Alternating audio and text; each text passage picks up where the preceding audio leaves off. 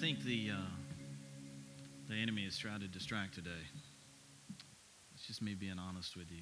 I've stuttered and stammered, and my thoughts have been a million different places, and I think that the enemy is trying to distract from today, because I think that this is important.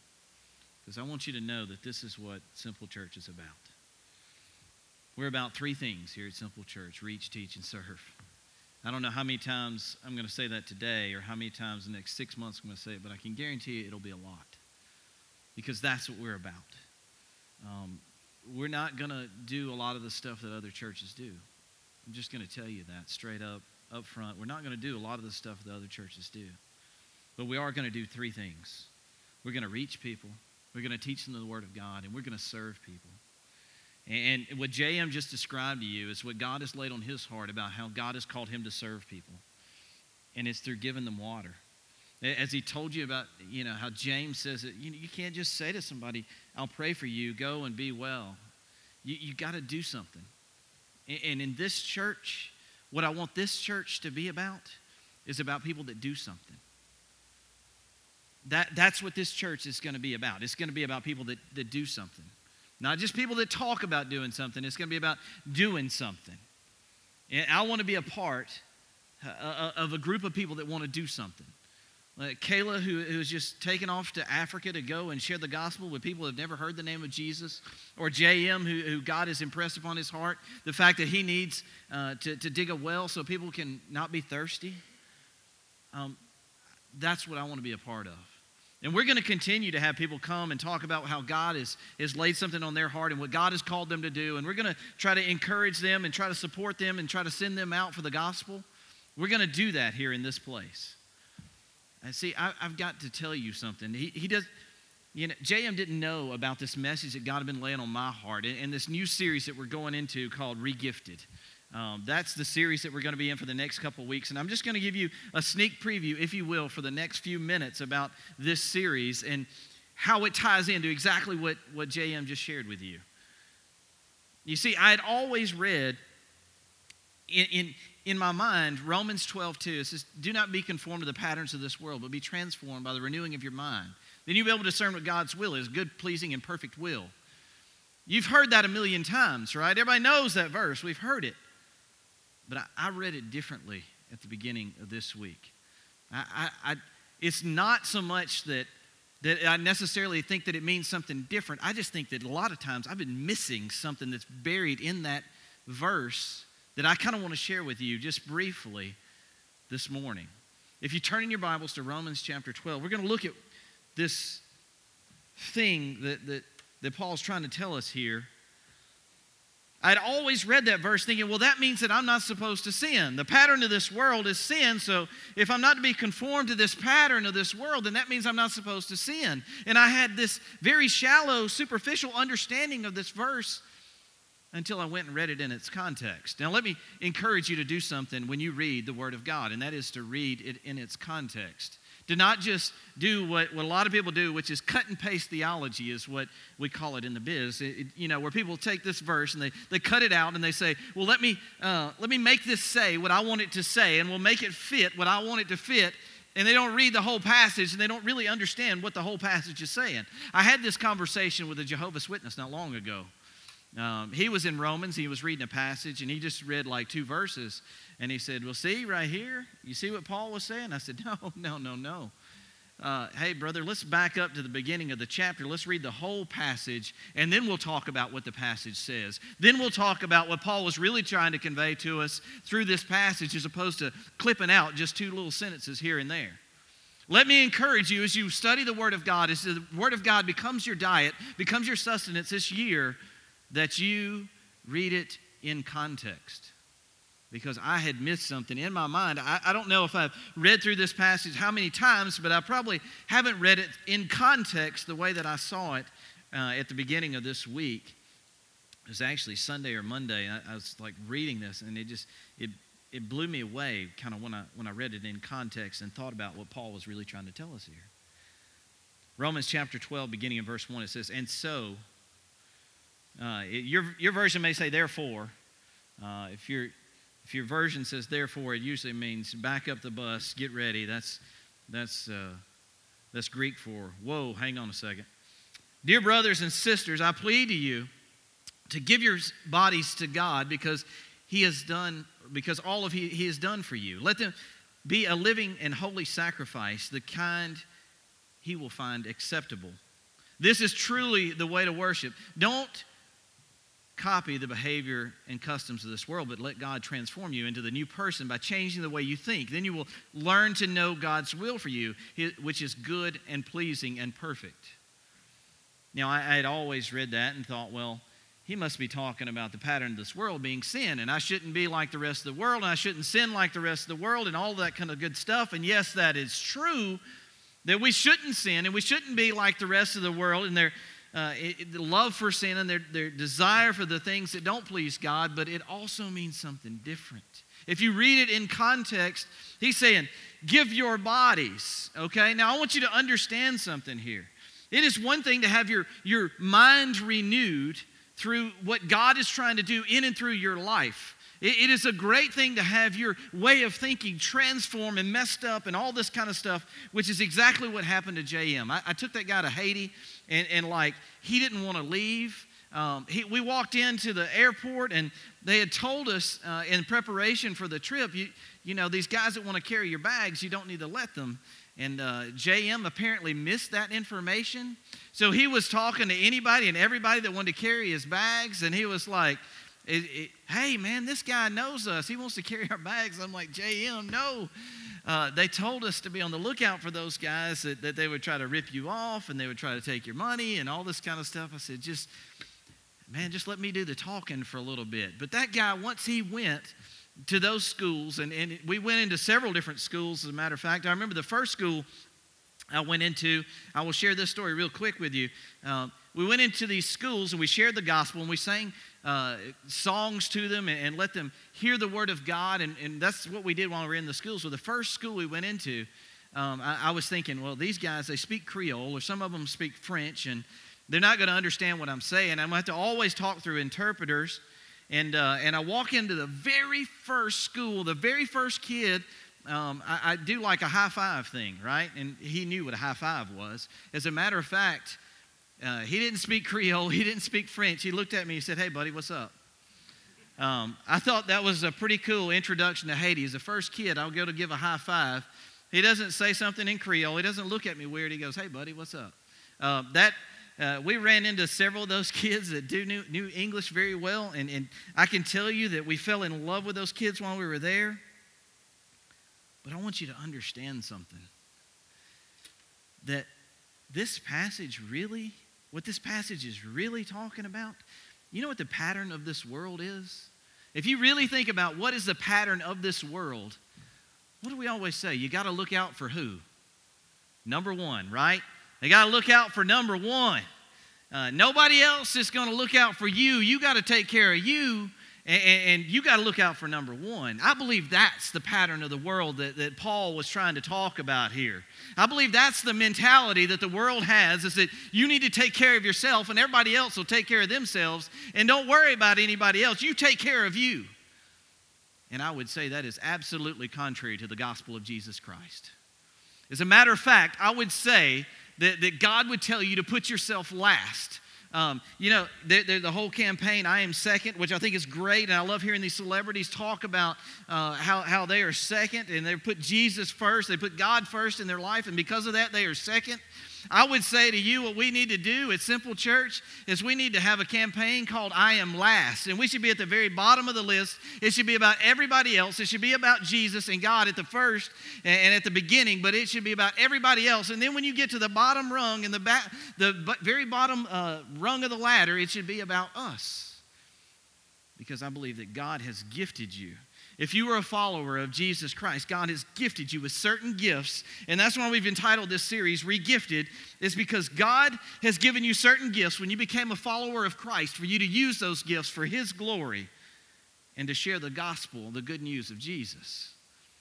We're going to see what Paul says about these gifts. We're going to see what he says to the people in Rome about these gifts. He says, once you do that, Once you put yourself last and put everybody else first, you know what it does? It transforms your mind. It changes the way that you think. It changes the way that you see the world. It changes the way that you focus on the world, and it changes the way that you treat the world. That's exactly what happens when you put everybody else first and you put yourself last. It transforms your mind. See, J.M. thought that he was going to Haiti to bless somebody else. He shared that. But in reality, what was happening is God was shaping him into the image of Jesus Christ. And now God has given him such a desire and a burden for the things in Haiti. He wants to be there all the time. I can tell you from talking to him, that's all he talks about. He talks about those kids and playing baseball with him. And I played soccer with them, and they beat me like a drum when it came to soccer, and they had no shoes on, and they absolutely demolished me. But I can tell you that when you start to put everybody else first and you start to put God's will in your life first, what happens is it transforms your mind. It transforms the way that you think and the things that you do. I believe that's the pattern that Paul was talking about here. The pattern that we're supposed to stay away from is the pattern of making yourself number one. In verse 3 it says this: because of the privilege and authority God has given to me, I give each of you this warning. Don't think you are better than you really are. Be honest in your evaluation of yourselves, measuring yourselves by the faith God has given us. Just as your bodies have many parts, each of you has a special function, so it is with Christ's body. We are many parts of one body. We all belong to each other.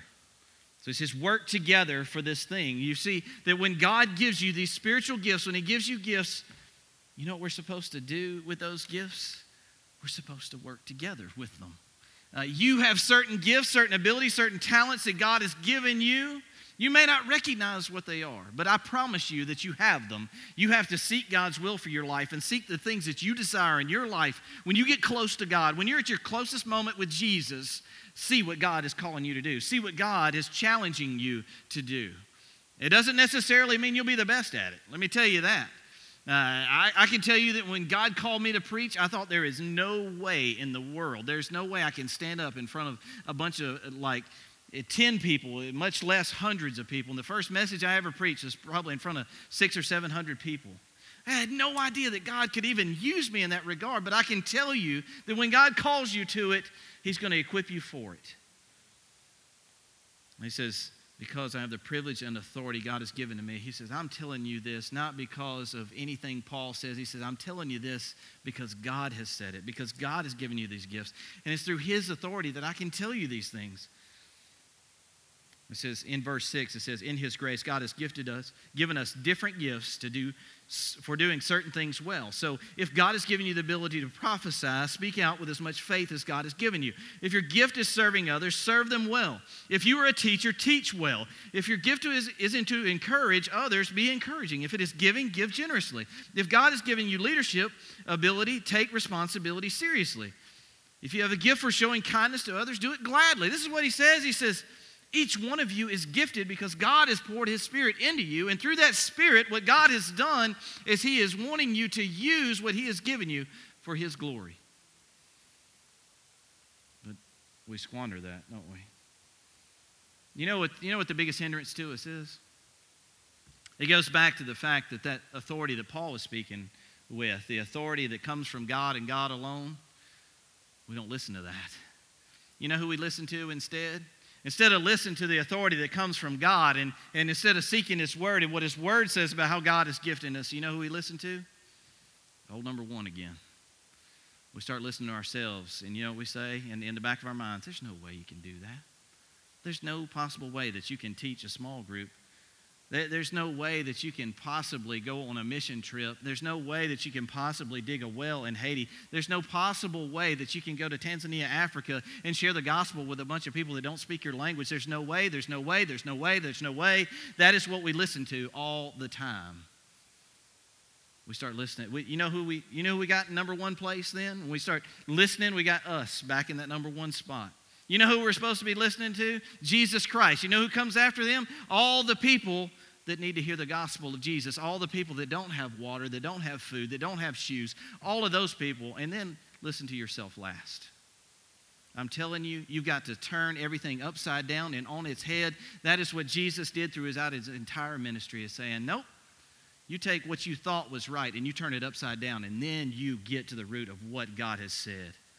That is how you know what God's good, pleasing, and perfect will is for your life, is when you put yourself last. It says, in his grace, God has given us different gifts for doing certain things well. He says, man, each one of you has got a different gift. Each one of you has got a different ability to do something great for the kingdom of God. The only question now is whether or not you'll do it. The question is not whether you're gifted. The question is yes or no. That's what it boils down to. And he says in verse 9, don't just pretend to love others. Oh, we get to the real thing. We're supposed to do all these things. Why? For the purpose of loving others. He said, don't just pretend to love others. There's a lot of people that pretend to love others. There's a lot of people that say, I love other people. There's a lot of people that say, I want to give water to somebody who's thirsty. There's a lot of people that say, I want to put clothes on the back of people that don't have any clothes. I want to put shoes on their feet if they don't have shoes. He says, don't pretend. I've seen a lot of people that are supposed to be Christ followers, and you know what they do? They do a lot of pretending, a whole lot of pretending. You know what the evidence of whether or not you're a Christ follower is how you love one another. Genuinely love one another, not just say you love one another, but how you genuinely love one another. How do you show somebody that you love them? I've asked this question before, and you get a ton of different answers. And somebody asked me this question. It was probably, I don't even know, 7, 8 years ago. And the question was asked to a congregation of people. We were in a small group setting. I said, how do you show somebody that you love them? And God laid upon my heart at that point in time, and I just stuck my hand up in the air and said, I got an answer. Everybody else had typical answers. Well, you tell them you love them, or you show them physical affection, you wrap your arms around them and hug them, or you do these kinds of things. And I said, I got an answer for you. How do you show somebody that you love them? How about you serve them? You serve them. You serve them. I believe that's what God's called us to do. He's called us to serve other people for the purpose of showing that we love them, that because we serve you, it's because Christ served us. It says, really love them. In verse 9 it says, don't just pretend to love others, really love them. Hate what is wrong, hold tightly to what is good, love each other with genuine affection, and take delight in honoring each other. Never be lazy, but work hard and serve the Lord enthusiastically. Rejoice in our confident hope. Our confident hope. Be patient in trouble and keep on praying. When God's people are in need, be ready to help them. Always be eager to practice hospitality. We're going to change things up a little bit. I'm going to pray, but I want to have the band make their way up. And then what I'm going to do is I'm going to have Rayanne and JM come down here in the front, and we're going to put our hands on them, and we're going to pray for them. And then I'll let them come back up here and continue in our time of worship before we take our offering. But I just think that it's important right now for us to just have a time we just pray over them.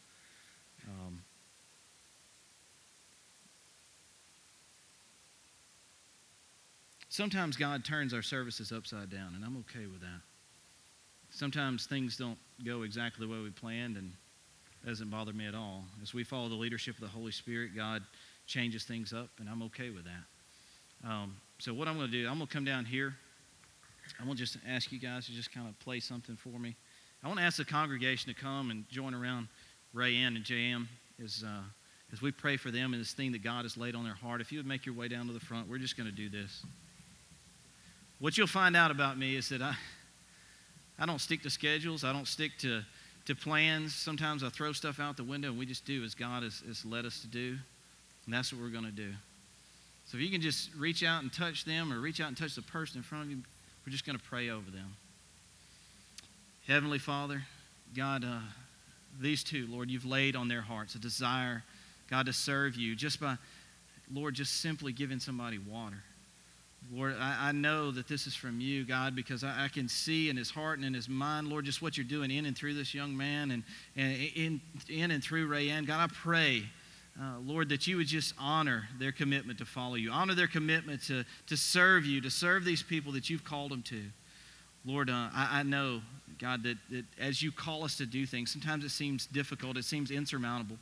Father, but we know that because you have given us gifts, because you have given us your Holy Spirit that encourages us, God, and strengthens us, Lord, that we can rest in that. God, that we can find strength when we can't find strength in ourselves. God, we can find strength in you.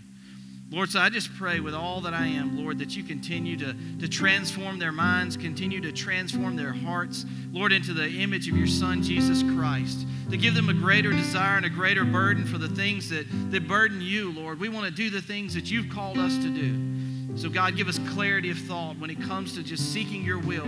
God, help us to see your good, pleasing, and perfect will for our lives. God, I pray that we would do great things, and as we do great things, Lord, it would all be through the name of Jesus Christ. That as people drink water, they would feel the love of Jesus Christ. They would see they have hope and they have confidence because of Jesus Christ. God, thank you so much, Lord, for this young man. Thank you so much for this young woman who have a desire to serve you.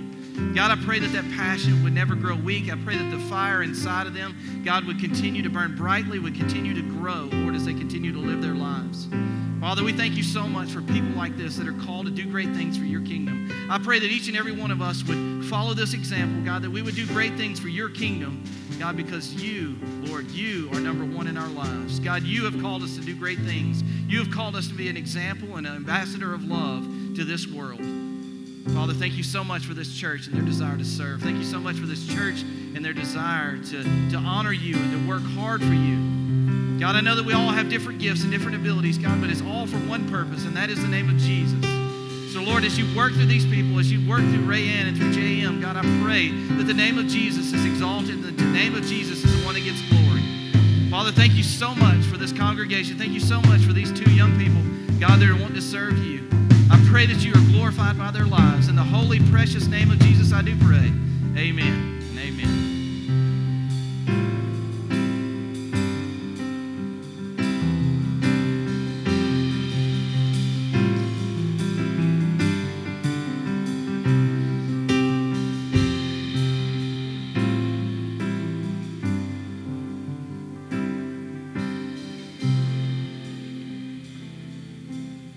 So we always allow you a time to respond to what God has called you to do in your life, how God has challenged you through his word, and that's what we're going to do. I want you to think about this passage as you're praying, as you're seeking God, as God is speaking to your heart. I want you to think about this. Beginning in verse 12, I'm just going to read it to you again. It says, "And so, dear brothers and sisters, the family of God, so dear brothers and sisters, I plead to you to give your bodies to God, to do something physically. With this body that God has blessed you with the spiritual gifts that God has given you, do something. Because of all he has done for you, let them be a living and holy sacrifice, the kind he will find acceptable." He has called you to be a living sacrifice. That is what Jesus was. From the time he was born to the time that he died, he was a living sacrifice. That is exactly the example he set for all of us. We're to be a living sacrifice. Now, I heard a pastor say this one time. He said, as followers of Christ, as we're called to go out for the kingdom of God, we're supposed to have scars. Jesus had scars, didn't he? As a living sacrifice, Jesus had scars on his hands. You know, we're supposed to have scars too on our hands. We're either supposed to be the ones that went down into the well because God has called us to go down into the well, and as we hold the rope, we got scars on our hands from going down into the well. You can either be that kind of person who goes down into the well, that goes down into Haiti, that goes down into Tanzania, Africa, or you can be the other kind. And the other kind are those that hold the rope. Those that hold the rope for the ones that go down into the well, they have scars on their hands too from holding the rope. But whatever the case, God has called us to all have scars, to live so sacrificially that we have scars from the way that we live. Let me pray and we'll have a time of response where you just let God speak to you. Let God dwell in your heart. Let God challenge you to what he's called you to do. Father, thank you so much for this precious word and how it challenges us. God, I pray, Lord, that as you convict hearts right now, what you have challenged them to do, what you've called them to do in their lives, God, I pray that they would live so sacrificially in their life that they would have scars on their hands. Father, thank you so much, God, for allowing us to serve you. God, for allowing us to serve other people. Father, I pray that we would put everybody else in this world above us. God, that we would humble ourselves. God, that we put ourselves at the bottom, at the very end. God, help us to seek your kingdom and your glory. And God, I pray that as we do that, God, our minds and our hearts are transformed. God, that we begin to see things in a whole new light, all for your glory. In Jesus' name, amen. Everybody please stand.